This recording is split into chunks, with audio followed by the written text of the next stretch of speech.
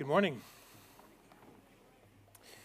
My name is Mitchell Slater. I'm one of the elders here at River Oaks Clover Hill, and I'm blessed and privileged to serve as the senior pastor.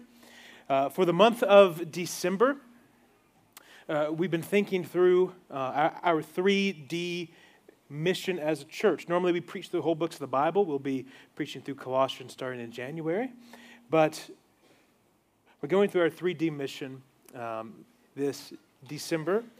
Last week we looked at declaring the gospel. That's our first D.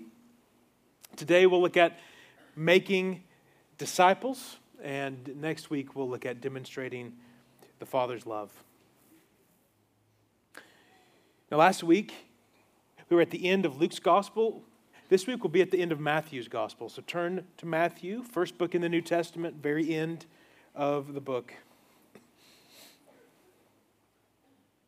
Now in this passage, which is commonly called the Great Commission, we find the risen Jesus. Again, like last week, he has just risen from the dead, and he is giving his church their marching orders.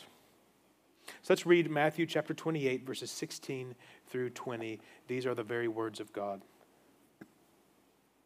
Now the 11 disciples went to Galilee, to the mountain to which Jesus had directed them.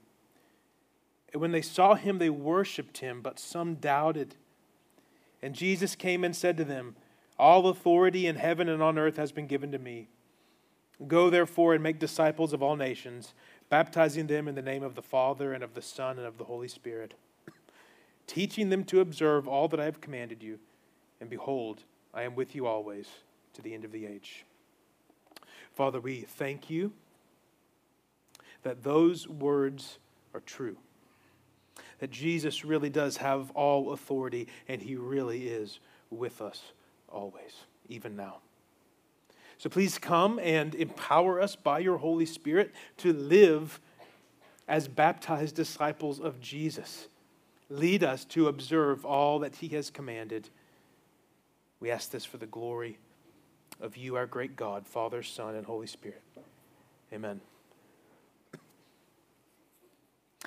Now, a few weeks ago, we asked the question, what's so great or what's so good about the good news? We could equally ask today, what's so great about the Great Commission? What makes it great? And here's what we find in this passage, that as a church, Christ has given us one purpose, two promises, and three practices.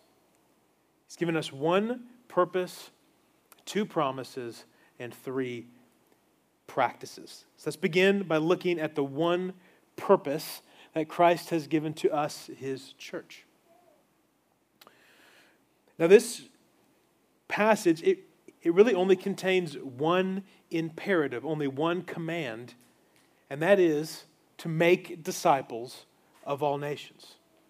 That's the command Jesus has given us.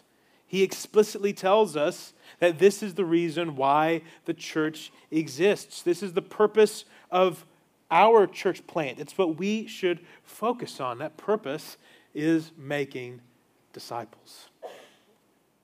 As H.B. Charles said, the final command of Jesus must be the first priority of the church. Now, unfortunately, it is easy for a church to experience mission drift and to lose its focus on this first priority of making disciples. A church, a local church, even a new church plant, can easily drift into becoming a social club or a charitable organization or a political action committee or an entertainment venue or an academic institution. But we have been given our marching orders directly from our King. He said, "Go and make disciples of all nations." Now, this mission that he's given us, it goes back to Jesus' promise in the middle of Matthew's gospel in chapter 16 and verse 18, where he said, "I will build my church, and the gates of hell shall not prevail against it." Jesus is building his church. We see that in Matthew 16, but Matthew 28 shows us how he builds his church. He does so by sending out his people into the world to make disciples. That's how it happens. Sometimes I think it's easy for us to think about the Great Commission only in terms of us sending out missionaries to other nations. Now, of course, it applies there. The reason we send missionaries is because of passages just like this, but it doesn't only apply to foreign international missions. Making disciples is the mission of every church in every location, in every age. That's our mission. This goes back to what we talked about last week, that our mission is to both nations and neighbors. That is, it is both global and it's local. We're called to make disciples here in Blount County, here in East Tennessee, just as much as any missionary is called to in Africa or Asia or South America. Jesus' goal is that one day there will be disciples made from every tribe and language and people and nation of the earth. That's his mission, and he will accomplish that mission even through us. It's amazing. During Jesus' life on earth, he really limited his ministry to the borders of Israel. He said, I'm going to the lost sheep of Israel. But now here, he expands his mission through his church to become a global mission. He's saying now you can bring the gospel to all the Gentile peoples of the world, to all the nations that lie in darkness. And this has been God's plan all along, from the very beginning. So it's Christmas. And in the very first verse in Matthew's gospel, in his account of the birth of Jesus, it says that Jesus is the son of Abraham, the son of David. That's what identifies him. So as we celebrate Christmas together, yes, Jesus is the son of Mary, but he's also the promised son of Abraham, the one who will bring blessing to all the nations. And he's the promised son of David, who will reign as king over all the nations. And this promised son is bringing this salvation for all people throughout all the world. As we just sang earlier, Christ is bringing joy to the world. He makes his blessings flow far as the curse is found. And we get the privilege of spreading that joy of salvation as the church multiplies disciples throughout all nations. And the key concept there is multiply. It's multiplication. Our desire is to multiply disciples, to multiply leaders, and ultimately to multiply churches. Right, now, we were just planning it a couple weeks ago. Like Kevin said, this is our third Sunday together, but we want to already be thinking about planting again. That's the ultimate goal. I can't wait till we can partner with our sister church, River Oaks, to work together to plant a third congregation and a fourth and a fifth. That's exciting. But it can only happen when every disciple is making disciples, when every leader is equipping new leaders, and then we can have every church planting new churches. And we have such a good opportunity to pursue this mission right now, right where we're at here in Blount County. Right? As most of us know, Tennessee has been on like every list of the top 10 most moved to states for the last several years. Right? I mean, many of you have moved here in the last few years. We're super glad you're here. I love you guys. But do you ever find yourself getting a little frustrated in traffic? Come on, you don't have to raise your hand, but let's be honest. Driving through the middle of town takes a little longer than it used to, right? Okay, here's what I would encourage you to do.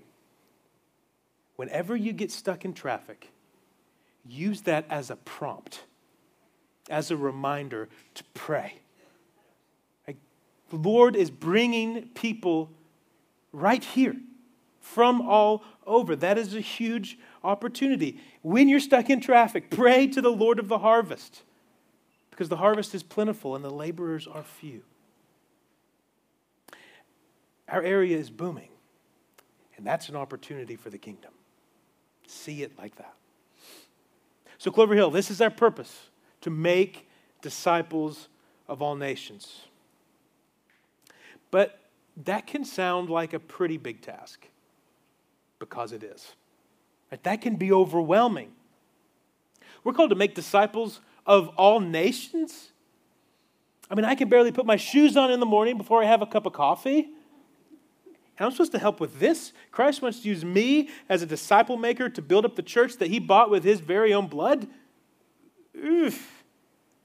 If that's you, look at verses 16 and 17 with me.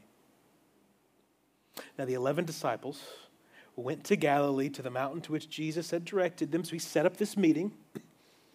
And when they saw him, they worshiped him, but some doubted. Who did Jesus give this great commission to? Worshipers and doubters. Some were worshiping, right? They were excited, they were all in, and others doubted. Why? Well, Jesus is talking to a group of 11 former fishermen, political zealots, Roman tax collectors, and he's telling them, pretty much he's saying, go conquer the world. Right? Not with a sword, but with the message of the gospel. Go preach my death and resurrection and conquer the world. Do you see why some doubted? But to this mixed group of both worshipers and doubters, Jesus gives this truly great commission, but he gives it with truly great promises. He gives it with great and precious promises.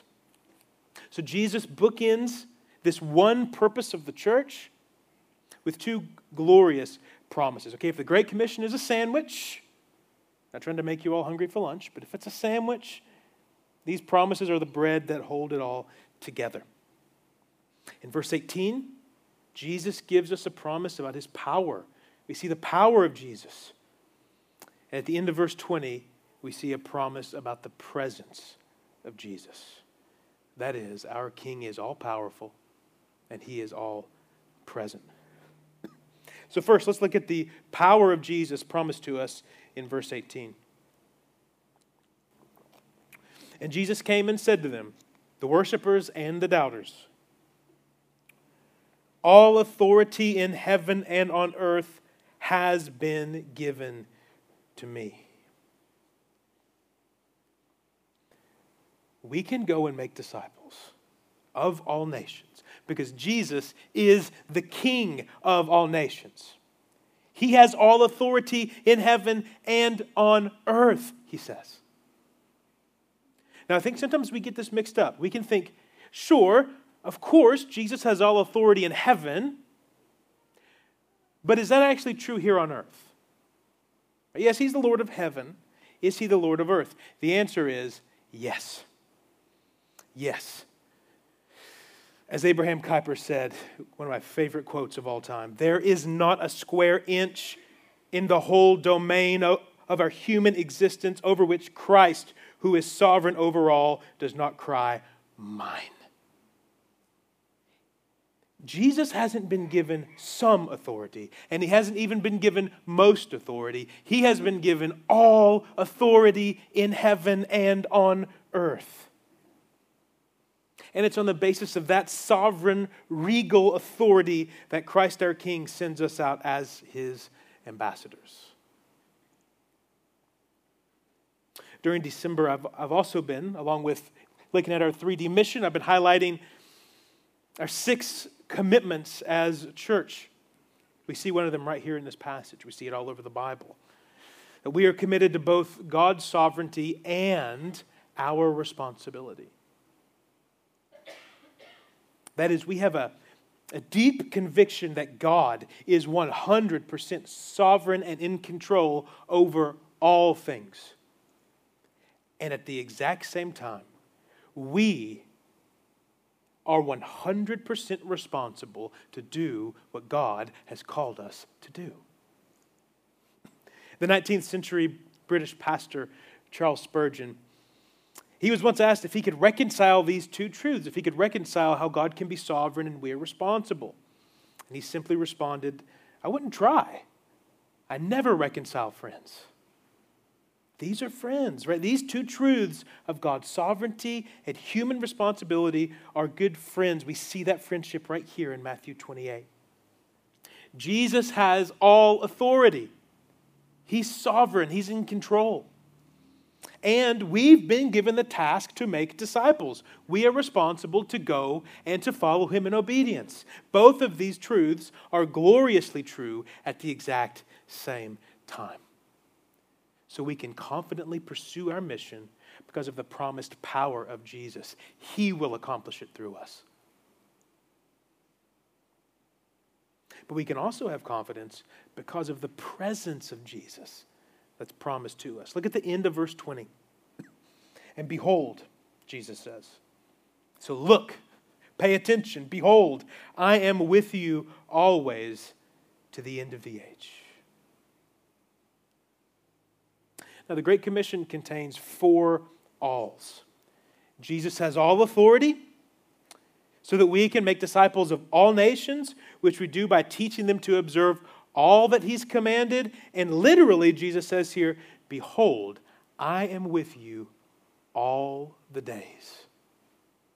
He is with us all the days of our mission, even until the end of the age. He hasn't left us alone. He doesn't delegate this mission to us and just leave us to it all by ourselves. No, he is with us all the days, every day. Again, to go back to just the glorious Christmas truths and realities of Matthew chapter 1, Jesus is Emmanuel, which means God with us. And our Emmanuel is with us as a church. Emmanuel is with you as a Christian all the days of your life. He will empower us and he will empower you to go and make disciples. We can have confidence because our Savior has given us these 2 great promises. We have been promised the power of Jesus and the presence of Jesus. Now, at this point, we need to ask, so what now? What does this actually look like? What does it look like to go and make disciples? So what now? We've seen our one purpose. We're called to go make disciples. We have 2 promises that empower that mission. So how do we do it, right? Well, thankfully, Jesus gave us 3 practices of discipleship in verses 19 and 20. And this shows us exactly how to put this mission into action. Look at verse 19. Go therefore and make disciples of all nations, baptizing them in the name of the Father and of the Son and of the Holy Spirit, teaching them to observe all that I have commanded you.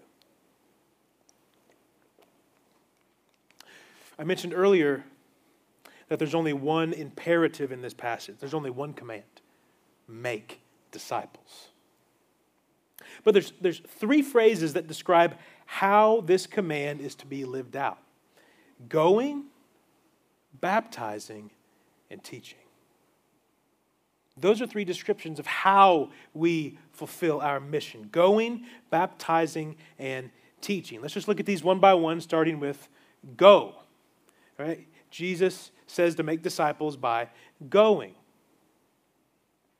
And this means disciple making takes intentionality. We have to be intentional, right? You can't just wait around for potential disciples to come to you.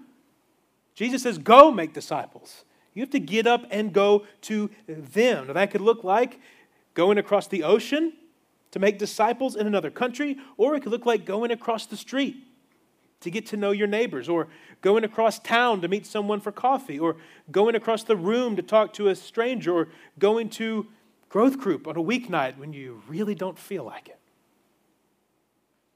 Whatever it looks like for you, disciple making takes intentional effort.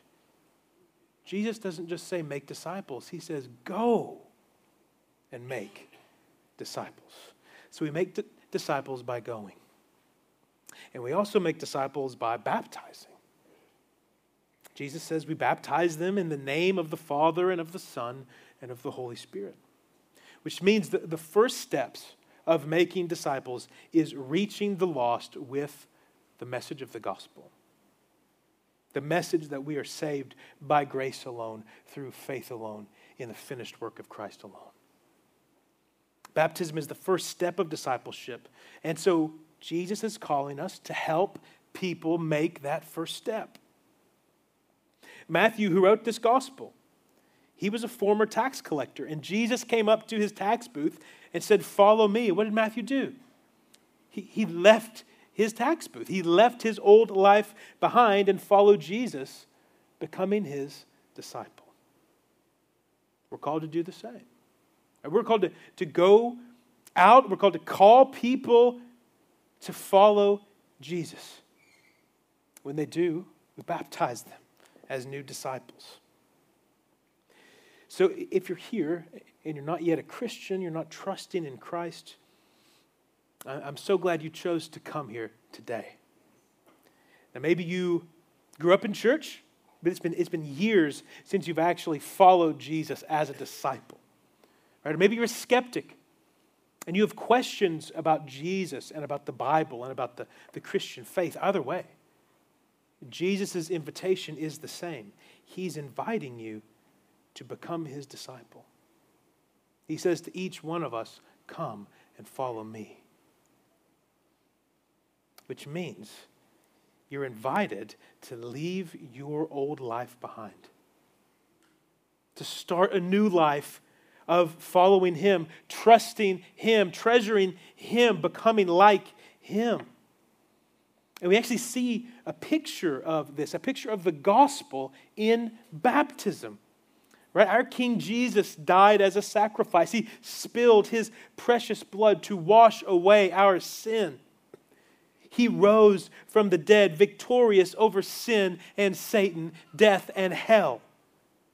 So as we go down into the waters of baptism, we are symbolically buried with Jesus, dying to our old life of sin and selfishness. And as we come up out of the water, it's as if we are raised by Jesus to walk in a new life as his disciple. It's a beautiful picture. I can't wait till we have our first baptisms here at Clover Hill. That's going to be awesome. But baptism isn't the end goal of discipleship. It's the beginning. It's the beginning. I remember years ago, I was in a church, and this teenage boy was being baptized, which was great.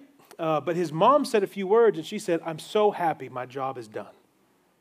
And I thought, oh no. No. Baptism is the first step, not the last. Your job is just now beginning. Jesus told us to make disciples, not just by going and not just by baptizing, but also by teaching. Baptism just begins our life of discipleship. So what does it mean to teach? Again, going, baptizing, teaching. Now, we're not called to make converts and then just move on. That's not the goal. Teaching means we're called to actually make disciples. Not make converts, make disciples. Followers of Jesus who are actually following him, growing in faith and worship and obedience. In fact, it's the Holy Spirit who changes hearts and makes converts. We're called to go and make disciples and to do that by teaching. Now, when you hear Jesus talk about teaching here, don't think he's calling you to be a professor up in front of a classroom with a chalkboard. That's not at all the picture that should be in your mind. Discipleship is more about imitation than it is about information. It's more about imitation than it is about information. Yes, there is information that we need to teach. That's important, right? Jesus just told us to baptize people in the name of the Father, Son, and Holy Spirit, which means we have to teach on deep doctrines like the Trinity. But discipleship isn't just about an information transfer, a data dump from your brain into someone else's brain. It's about imitating, formed into the character of, it's about deep character formation, being formed into the character of Christ. The word disciple could also be translated apprentice. So think about making disciples as entering into an apprenticeship in Christian doctrine and Christian living. We see this modeled for us in Jesus. Right? He was a rabbi. He was more than that, much more, but he was a rabbi, a Jewish teacher. And like the other rabbis of his day, he had disciples who would follow him, learn from him. And these disciples functionally entered into an apprenticeship. They learned about the scriptures from their rabbi, but they also spent time with him, a lot of time with him. They watched his way of life. They learned how to live like he lived. This is why Paul could say, following his Savior, follow me as I follow Christ. Discipleship has to do not just with what we know, though that's important, it also has to do with how we live. Jesus said to teach them to observe or teach them to obey all his commands. That's comprehensive. That's all-encompassing. Right now, it's common here in the South to talk about decisions for Christ. So you can hear, so-and-so made a decision for Christ last week. But Jesus doesn't call us to go out and make decisions. He calls us to go and make disciples. We don't want people to make a decision for Christ. We want them to make every decision for Christ. That's discipleship. Not just a decision and then they move on. Discipleship is making every decision for Christ. Because it's the process, and it is a process, of becoming more and more like Jesus, slowly but surely, empowered by the grace of God and the Spirit of God. But that process happens together. Christian discipleship is deeply relational. It's a community project. We do it together. Again, Jesus spent 3 full years of his life investing in 12 young men. And those 12 men went out and turned the world upside down with the gospel. Jesus invested in his 12. He gave special attention to his 3, Peter, James, and John, probably because they needed it a little more. Peter, he went out and found other men to invest in, like John Mark. Paul invested in others, like Timothy and Titus. Discipleship doesn't happen in isolation. It happens in community together. Now, I like this very simple definition of discipleship from 9 Marks Ministries. It says, to be a Christian is to be a disciple of Christ.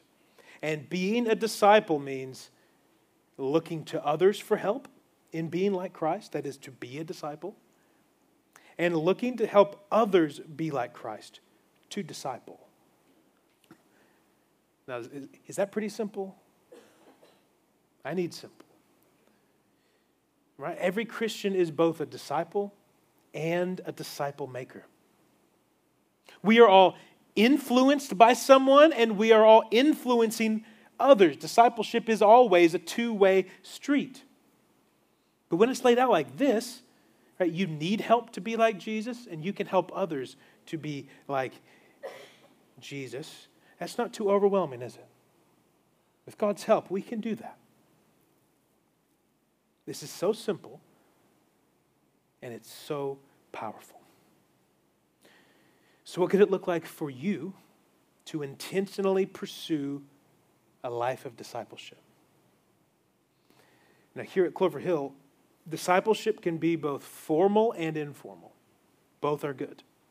It can be both formal and informal. So formally, as we've already heard about this morning, our growth group ministry is the chief place where discipleship happens. Not the only place, but a primary chief place. Now, we do have other opportunities. We have Bible studies for men and women. Those are absolutely great discipleship opportunities. I love our Thursday morning men's study. It's so good. For you students, right? When I grew up, youth group was just silly games and pizza. We have some pizza sometimes. We play some games. But our student ministry is about discipleship. When you think of it, imagine in this room teaching on the Bible and then breaking up into smaller groups to press into each other in discipleship. So discipleship happens in all kinds of ways. But again, our growth groups are primary. They're just small gatherings of disciples. They meet every week, and they help each other follow Jesus. We come together to talk through how we can apply God's word. We break up into smaller groups, men with men, women with women. We pray for each other. We hold each other accountable. We help each other observe all that Jesus commanded us. I can't recommend enough you come into one of these groups, becoming part of one, as a way of both being a disciple and making disciples. So formally, that's a major way that discipleship happens here, through growth groups. But informally, discipleship can happen and should happen all the time. This is why as a church, we really want to have a simple, streamlined form of ministry. Which means we don't want our church to have programs running every night of the week. That's intentional. That's on purpose. We want to have a very simple schedule together as a community. We worship together on the Lord's Day, on Sundays, and we meet together in growth groups one other night a week. We want it to be simple. There's other things you can do, but that's the basics. Outside of that, we want your schedules to be freed up. Because as elders, we don't want you to be so busy here in this building that you have no time left to do what Jesus has actually called you to do, to make disciples. We can be very busy with church and very lacking in disciple making. We want you to have the time to disciple your kids, to show hospitality and invite people into your home, to read the Bible one-on-one with another believer, to grab coffee with a friend who isn't a believer. There are countless ways to make disciples, and we want to free you up to pursue that mission. Now, sometimes during the week, I'll just go set up at a coffee shop with my laptop to work for a few hours. Without fail, if I walk into Vienna or Southern Grace, guess who I see? You guys. If I want to talk to someone, I just go there. Someone from here, normally a lot of people, will be there. Because every single time I walk in, I'll see a few of you meeting together. You have open Bibles, talking, praying. It's glorious. I love it. So if that's you, and I know that's many of you, here's my encouragement. Keep going. The Spirit is using you in the lives of other people. Keep going. Keep pursuing the mission. Keep making disciples. And if you've never really experienced discipleship, the best time to start is right now. As you get to know others here in the church, it's as simple as finding someone to regularly meet with to help each other follow Jesus. Again, don't overcomplicate this. It might seem simple, but it will blow your mind how life-changing this can be. Now in Titus 2, Paul calls the older women to disciple the women, the older men to disciple the younger men. And I'm thankful to have seen this in my own life. I have so many examples I could point to, but the one that was really sticking out in my mind this week, and I was just so thankful to the Lord for, was back in January of 2013. I was still in college. Shannon and I had been married for 2 whole weeks. We visited a new church, And on that first Sunday, I met David Kesterson. Right? Many of you know David. And David invited me to join a group of about 3 or 4 guys who met to read through the Bible every Friday morning at 5:30 a.m. Now, that was very early, especially for a college student. And it was very impactful to my life. Right? I had never experienced anything like that before. And that year of discipleship changed my life. There was no program. It wasn't complicated. We read the Bible. We came together and talked about it. Talked about life. Prayed for each other. And like David did for me, you can find someone in this room. You can say, hey, would you like to just start getting together to read the Word? Talk about our lives? Pray? It's that simple. And the Lord can do extraordinary things through our very ordinary relationships when they're focused on Christ, on knowing Him, and on growing in His Word. So Clover Hill, we have one God-given purpose: to make disciples of all nations. We are empowered by 2 glorious promises, the power of Jesus and the presence of Jesus, and we can live out our mission in 3 simple but effective practices: going, baptizing, and teaching. May the Lord use our new church to expand His kingdom both here and around the world for the glory of the Father and the Son and the Holy Spirit. Let's pray. Father, we have heard your word. Thank you for speaking to us. Now, by your Holy Spirit, apply it to our minds, apply it to our hearts and our lives. Lead us as a church to follow Jesus in making disciples of all nations and of all East Tennessee for your glory. As we come now to the Lord's Supper, please encourage our hearts with the gospel of grace, the good news of Jesus. We ask this in the name of Jesus and for His sake. Amen.